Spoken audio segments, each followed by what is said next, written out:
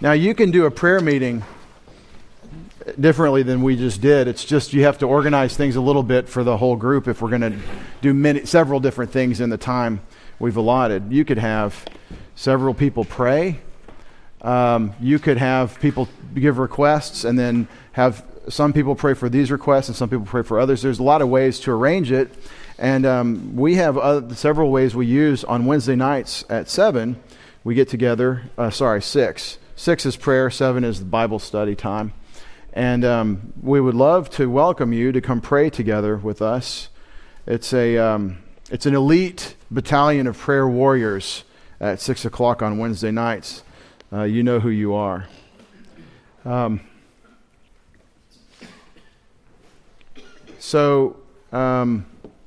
want to finish talking about what we've been discussing Wednesday nights and, part of what the Wednesday night thing, but the last several weeks we've talked about the Christian priesthood. I mentioned it a few moments ago.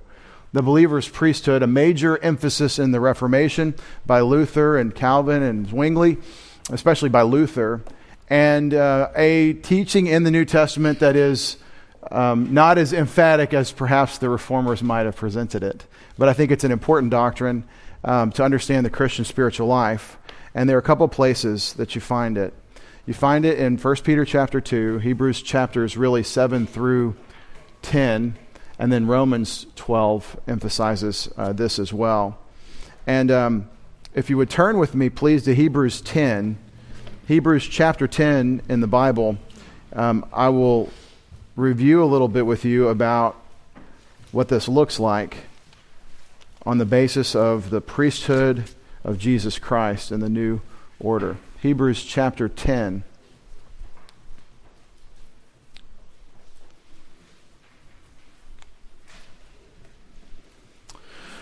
In verses 19 through 25, you have this really tight discussion, this really tight argument, Hebrews 10, 19 through 25, of sort of all the aspects that you could consider yourself a priest, how this looks and works. The first doctrine of the believer's priesthood is the doctrine of Christ, who he is. It's really about Jesus. Everything about us is about Jesus. In fact, we like we like to be non-denominational because we think that the brand is Christ. We're Christian. We're just of him. And so we want to know more of him, focus more on him. And this doctrine, like everything else, is focused on him. So in the beginning of this discussion of the summary of the priesthood of the believer, you have the basis of the ministry in verses 19 through 21. The basis of the ministry is Jesus entering into the Holy of Holies in heaven, the most holy place in heaven. Therefore, brethren, since we have confidence to enter the holy place by the blood of Jesus, by a new and living way, which he inaugurated for us through the veil, which is his flesh, since we have a great priest over the house of God. See, that's the beginning. It's about Jesus. Who is he and what has he done? Theologians have argued since before they were writing in English that the three offices of Jesus are well established in the Scriptures. Moses prophesied in Deuteronomy 18 of a prophet who would come like him, but more than him. And Jesus is the fulfillment of this as the prophet, the one who reveals the Word of God. In fact, he's identified by John as the Word, the revelation of God to man. He's the prophet. Here in Hebrews, he's the priest. He's the new priesthood because there's a new sacrifice and there's coming a new covenant that God is cutting with Israel and Judah. And so he is the high priest in a new order, the order of Melchizedek. And that's the argument through really chapters 7 through 9 of Hebrews. And then he is also, of course, the king. Behold, the king. This is the message of John the Baptist. Repent, for the kingdom is at hand. What he's saying is that the king is present, and therefore if he's here, then the kingdom is being offered. This is the gospel of the kingdom in the gospels of Matthew and Mark and Luke, and it was rejected by the nation to which it was offered, but Jesus is still the promised chosen one, the Messiah, the king, prophesied from God through Nathan to King David in 2 Samuel chapter 7. The prophecy was that there would be a king on David's throne, his own son, a descendant directly from him who would sit on this throne forever, a kingdom that would be established forever with a forever king. And that's a hard one. How do you have a forever king? And you've got the forever one, the Lord Jesus Christ. So I've just said he's the prophet, priest, and king in the ultimate sense of all those three things, the three offices, we say, of the Lord Jesus Christ. And here we're emphasizing the priesthood of Jesus. This is who we're talking about. Died for our sins on the cross and then rose from the dead. Why? To give us eternal life. Died to pay for your sins and rose from the dead to give you eternal life so that you would enjoy life with God. And this revelation is why he's called the Word, the revelation of God. And so because of this priesthood that Jesus has, we in him are part of this order. That's Hebrews 10, 19 through 25. Now there are three different aspects that the writer of Hebrews brings out that you are a priest. Three different senses where you have an approach or a responsibility. The first is always to what? Who is your first responsibility? The great commandment is to love the Lord your God. It's always God first. Out of the 10 commandments God gave Israel in Exodus 20, the first 4 are only about how the individual would relate to God. But what are the last 6? How the individual, for God's sake, would relate to each other, to man. Because God cares about how we treat one another. And so it's not just about God. I really like the first 4 commandments, but those other 6, I don't like them. I don't want to deal with people. They're a mess. They're a problem. They're a distraction. Yeah, we know. Welcome to my world, your world. We all live in the same world. But the point is that God, in serving him, will then tell you how you treat one another. And if you get it wrong with us, then who's upset with us? God's not pleased. See, if I get it wrong in how I treat you, that's something that's gone wrong in my worship of him. Now, what's the risk? That I turn it into me and you only. Well, I don't know about God, but I'm going to treat man properly. And that's called idolatry. That's when you give to man what God alone should get. I'm not worshiping you, I'm worshiping God in how I treat you. See what I mean? And so, having a priesthood in Christ, we then have an approach to God in verse 22, and then an approach to the world, our fellow man, in verse 23. An approach to the world. And then one another in the church family, in the body of Christ in verses 24 and 25. That's Hebrews 10, 19 through 25. Again, we have a priesthood through Jesus Christ in verses 19 through 21. In verse 22, we have our approach to God because of this priesthood. In verse 23, we have our approach to the world, the unbelieving world. And in verses 24 and 25, we have our approach to one another. So the priesthood is really your Christian spiritual life. I'm in Christ. I have responsibilities to him and to others. And that's the way it works.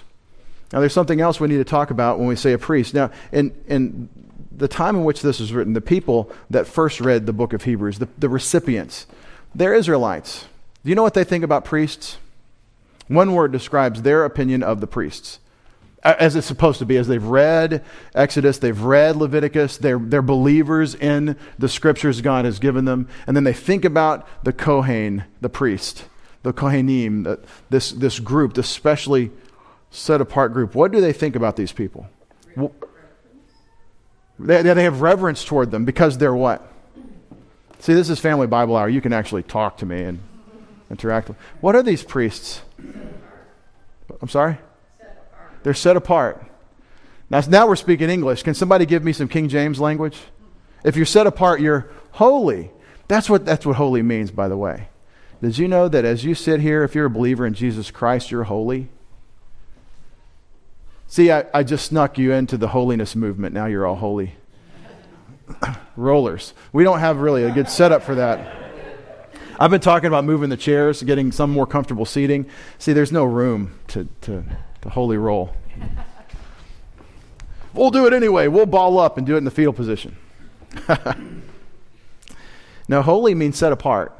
And that's what God did. He took one tribe of the Levites, the children of Jacob. One of them was named Levi. And Levi was set apart as the tribe that would only conduct the priesthood, and nobody else. You couldn't be from Judah or Asher or Gad or Zebulun, these other tribes. You couldn't be a priest. You could only come out of Levi. And then within Levi, there are different responsibilities, and the children of Aaron, his descendants, would be the high priests, the priests that would offer the sacrifices. But when God gave Israel their inheritance in Canaan, he gave every tribe a chunk of land except Levi. Do you know why? Every tribe. Because the priest is supposed to be taken care of by the other tribes. Yeah, the priests would receive their living from the offerings to God. That's right. So they don't need land to farm because they're busy doing God's work in the specific ministry of the priesthood. Okay? What else? Why else are they not given an inheritance in the land? There's a specific thing God says is beautiful. You know this one? It's awesome. Who said it? You said it first, right? So, all right. Because he said, I will be an inheritance to you. You get me. Well, okay, yeah. I'll trade parcels of land for you, God, for you to be my inheritance, for you to be the gift that I get for the relationship as your children. Didn't they get the Gaza Strip? Never mind. Yeah. Yeah, the whole thing. Mediterranean to the Euphrates. Duh. I mean, we just read the Bible, right? It says from the river in Egypt to the river Euphrates, and that's the northern end of that's the whole swath of land. Yeah. But the point I'm making is that the Levites didn't get an inheritance of land because they had a special intimacy with God, a special relationship where they were set apart to God. There's a holiness, a setting apart that is involved in being a priest in Israel. And I think that's for a much greater reason true for us, for the believer priesthood of every Christian. See, this is where it's different. We're not setting apart one special clergy that will be set apart, and now we're the holy priests. That's why Luther's so emphatic about the believer priesthood, because he's railing against other tradition. What we're seeing in the scriptures here is that in Christ, we are all set apart to God. And if you're a believer in Jesus, we're told, for example, in Romans 5 and 6, that you are set apart to God. You are in Christ. You are sanctified. That's another word for holy or set apart, sanctified. It's an uncomfortable yoke in the culture in which we live, but it was that way in Paul's day. It's in everyone's day. If you are of the world, if you love the things of the world, then the being set apart from the world is uncomfortable. And the kids are learning to make that choice. Some of you are learning and making your choice right now. Will I say of the world or set apart? But that's what part of being a believer priest means, is that you're set apart to God. But it's not in rejection of the world.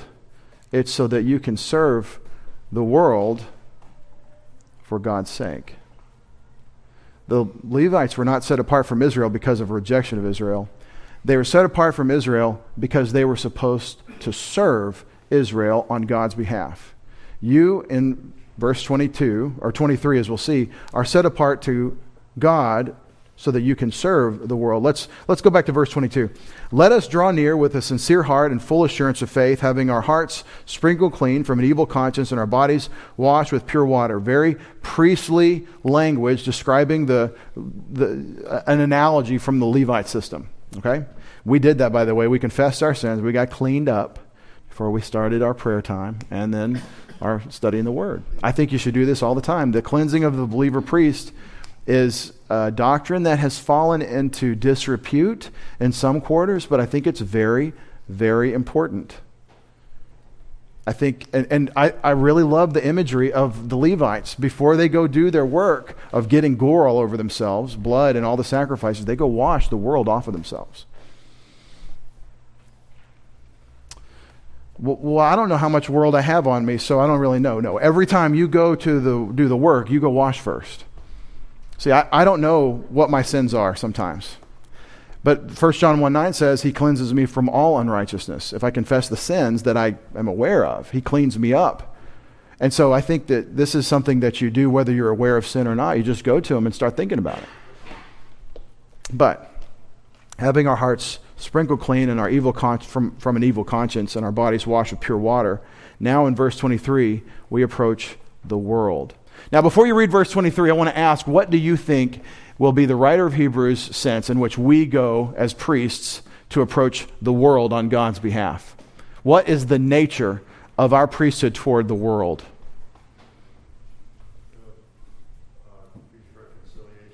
Yeah, it's the message. Now this is the part that is not popular.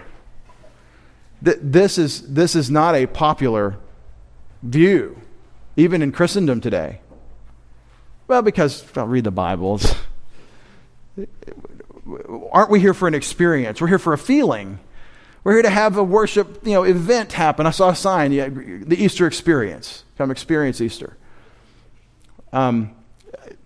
Well, as I read the scriptures, I'm like, yeah, we're supposed to have an experiential walk with God all the time, but it's not these punctuated, big, explosive moments of ecstasy. That's not the biblical portrayal.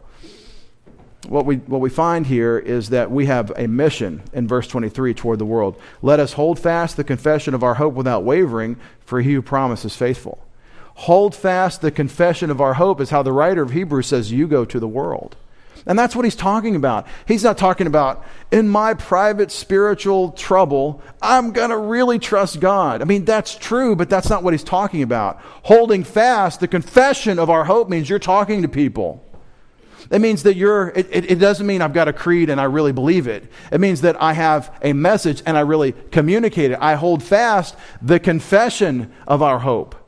And this makes you a functioning priest on God's account toward the world. We have been given an incredible privilege of access to God, but it's not just so we can say, look, I got a privilege. The access that God gave us is because he has work for us to do, and it is at times painful. It's a challenge. In fact, it's a sacrifice.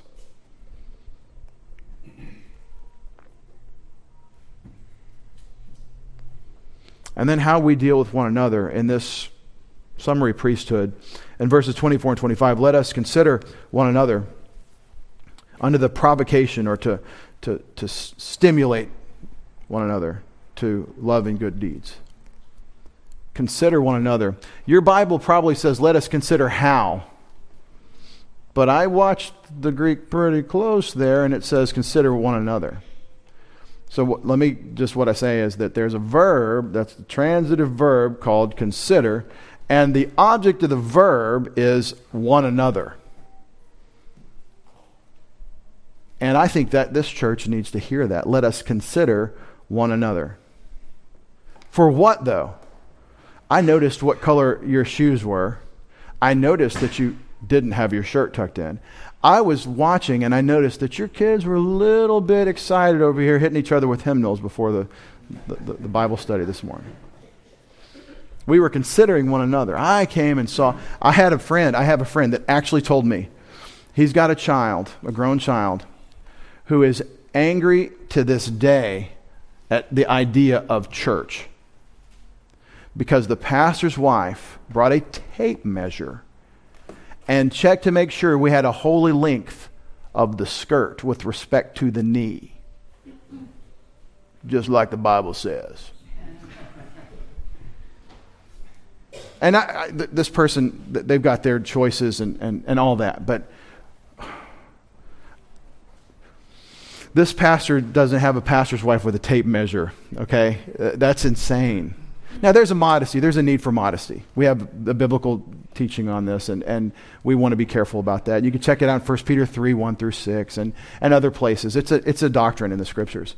But to say we're going to make arbitrary standards and then turn those into the law, that's very pharisaical. And it's popular, and those that practice that could probably give you 15 reasons why that is a holy practice. I use my southern holy practice, but I think that it became a distraction. Now, we consider one another under the provocation of love and good deeds. And this love is for God, it's for others. And here's the question I want us to have about this passage. Does your relationship with one another stimulate you to love? I don't just mean one another. I mean, when you see me not responding in a biblically loving sense, where I'm not on mission thinking about this person's best and I'm thinking about myself, do you have a necessary relationship with me where you can say, you've taught us about love, but I'm not seeing it in this instance? Or is that the relationship? Because that would be stimulating me to think, change your thinking. Do you have people in your life that are hard to love? Yeah, I know you do. Those of you who are alive, you have people who are hard to love. Do you need help loving them? Absolutely. Sometimes you are so blinded in the relationships that you have that you don't know where you're dropping the ball with love. And somebody that's not in that crazy pattern with you could come right alongside you and watch for 5 minutes and say, well, here are the 5 things that I noticed. And that could become provocation, stimulation to love in that situation. This is very intimate, isn't it? For us to say that we are to be in each other's life to stimulate Christian love. But that's a believer priest. That's somebody that represents God to those around him. That's the one that represents the ones around us to God in prayer. So there's a couple of application points you can see right here in the believer's priesthood. You and I should be in each other's life toward the stimulation of love. You should be stimulating each other to love and what that looks like and the consequence in good deeds. Which makes me ask a question. There's a quiz. See, there's a pop quiz. It's a pass or fail question. What is love? What does he mean by stimulation to love? Now, there's 2 ways this has been answered. The first way to answer the question of what is love is to say everybody knows what it is. It's silly for us to try to define it. We just know when we feel it, and that's it, and just stop it. That's the one answer to Christian love, is we know. But biblically, I think as I watch the scriptures, we as in the world don't know. We have no idea what God means by love until we let him define it. And I am just crazy enough to say we should let the Bible define what the Bible means by stimulating one another to love.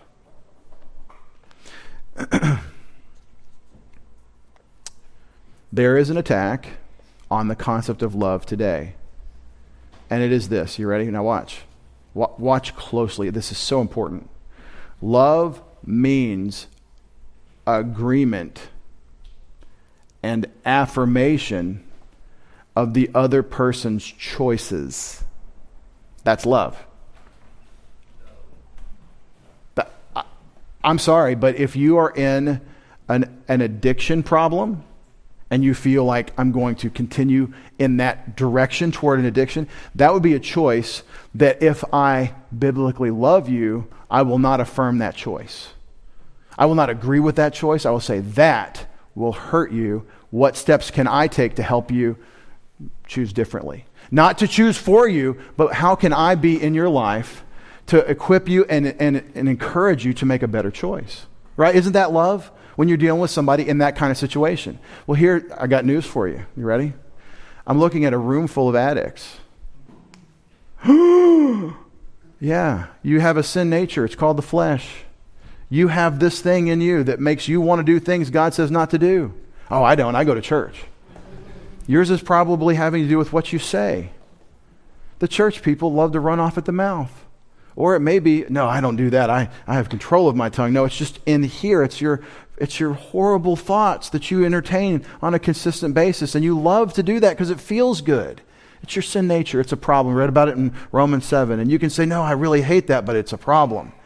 See, everybody's got a problem called the sin nature. And we have these urges, these lusts to disobey God.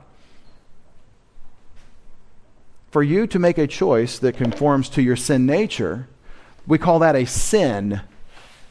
And if I love you and I believe sin destroys you, then my desire for your good will say, let's make a different choice. And so, see, sloppy thinking, rank and file, just lockstep with the world thinking, takes you out of real love. You can't really love the way the Bible describes. So, what do we do? I think love is demonstrated by God in that he sent his son. Love acts, love does what the person needs. The person needs eternal life. The person has a sin nature. They need their sins paid for. God sent his son, and that's his love. For God loved the world this way, he gave his only begotten son. Love is action on God's account for the best of the other person. What does God say the other person needs? Unbelievers need eternal life. They need the gospel. Believers need to grow in the word so they can serve him and make something of their lives. I mean, God makes something of their lives and bring glory to him. That's what we need. We need the word in the gospel, and we need the word in the teaching so we'll grow and serve. That's it. That's what love looks like, and that's what we have here in Hebrews 10:25. Let us consider one another unto the provocation to love and good deeds, not forsaking our own assembling together, as is the habit of some, but encouraging one another, and all the more as you see the day drawing near. The believer priesthood is a summary description of your Christian life in terms of representation, God to man and man to God. You're not a mediator like Jesus, but in Christ you do have a mediatory work. You take me, whether I know it or not, to the throne of grace and pray for me and intercede on my account. And that is a priestly function. And I benefit from it, but it's for God's sake. You see what I mean? And so this is my prayer for you. Just like Paul says, that the Lord will cause you to increase and abound in love for one another and for all, even as we do toward you in 1 Thessalonians 3. This is what we're talking about in terms of the believer priesthood, that we would stimulate each other to love and good deeds. Now, do you feel a sense, I can't believe I just said that. Do you feel from reading that a sense of responsibility, of gravity about this privilege, about this awesome responsibility? I do. I think it's awesome. Now, it sounds like work. It sounds like work. I remember work is not popular, is it? I refinished gym floors with my dad for years. I would take leave from the Army, or if I was in Texas in Fort Hood, we'd get a 3-day weekend or something. I would go and do a gym floor because he sold the chemicals as a janitorial supply distributor salesman. He could get the chemicals at cost, and guys that did his work would often, on the side, they would refinish gym floors. Now, a gym floor is a horrible thing. It starts with the removal of gum, chewing gum, from the floor.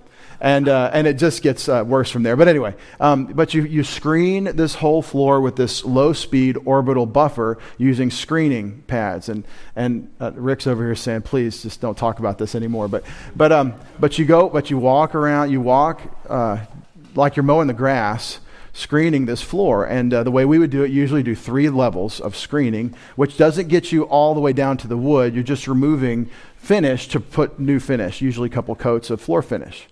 And some of you are like, yeah, the fumes must have got to this guy. And I understand. The fumes for that floor finish could be, we usually use the high solids content floor finish that really harden up good. But anyway, I remember, this is a long illustration for a short point, but I remember my dad in his truck, we had all his equipment. We had his low-speed orbital buffer. It was brand new. He was really happy with it. And he's like, someday we'll have paid this off or have done enough gym floor work to have justified the purchase, but it really made our lives easier. And we had all the equipment back there, and we were ready to go, and we had to make one little quick trip to Lowe's, and he parked in the parking lot, and we got out, and I said, hey, do you want me to stay with the stuff? Should I stay with the equipment? It's your brand new buffer. We've been talking about it for the last 15 minutes. He goes, nah. He said, that's work. Nobody wants that. Nobody's going to steal that. It might have been that we were in Longview, Texas. I'm not sure. But he said, that's work. Nobody's interested in that stuff. I was like, that's a lot of work. That's a lot of money in work equipment. Nobody wants that stuff. Bert Roseland is now preaching because nobody wants to do the work that's described here. Nobody wants this, but there's great value here. There's awesome equipment, and you can do awesome work in the description provided here.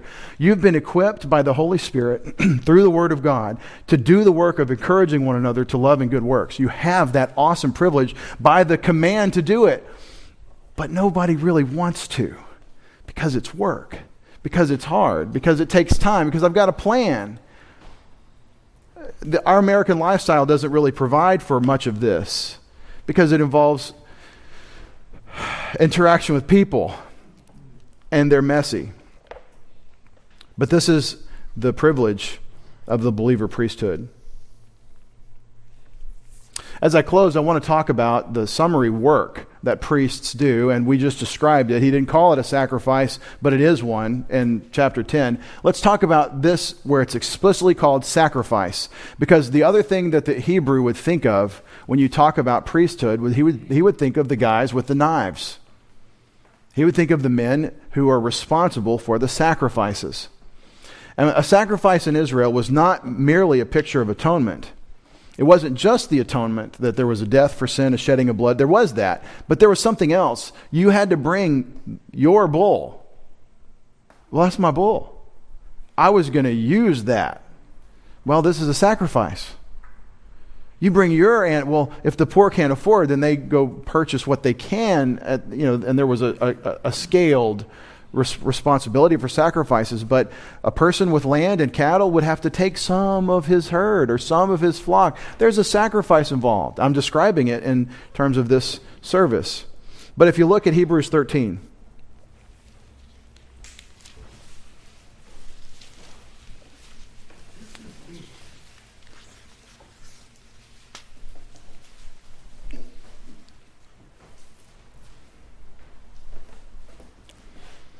through Jesus, in verse 15, through Christ,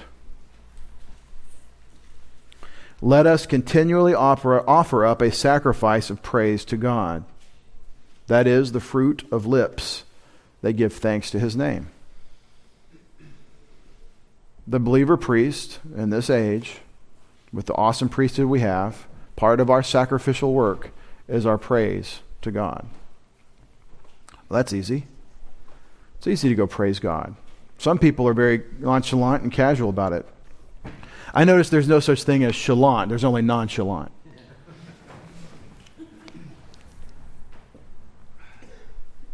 Actually, George Carlin noticed that. The constant sacrifice of praise. I want you to notice that if you're constantly praising God, I mean sincerely, that you're really grateful to him, then you're at least constantly aware of him. If you're constantly aware of him, then you're aware of his righteousness, of his character, his holiness, of the call on your life. That means a withholding of self from lots of things you might involve yourself in. There's a sacrifice. I'm not going to engage in this because it would stop me from legitimately praising God. There's a setting apart in my experience from this constant sacrifice of praise. Meditate on that a little bit, what it means to continually offer up a sacrifice of praise. Do not neglect the doing of good and sharing.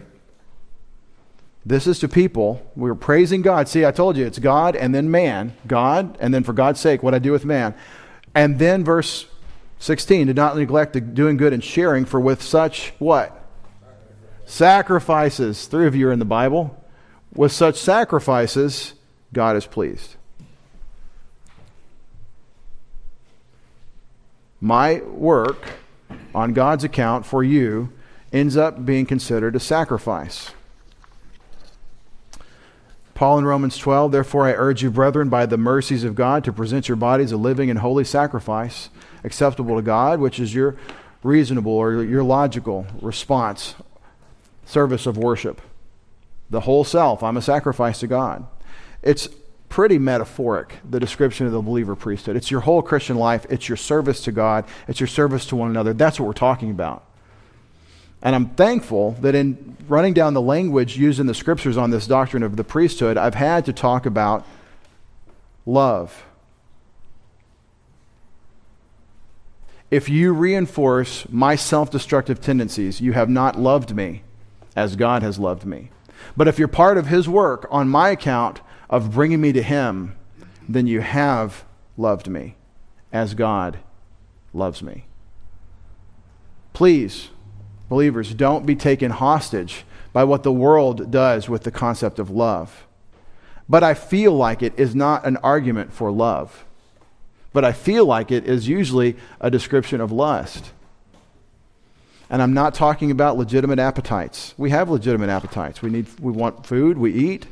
God made us that way. We have sexual craving. God gave us this. It's part of our design. It's part of the blessing of this life, but there's always a right way to experience the fulfillment of God-given appetite. And that's the question. Who do you serve? Self, the world, or the creator of yourself, the creator of the world. Let's pray. Father, we've noticed in the description of the priesthood of the believer the responsibility to serve.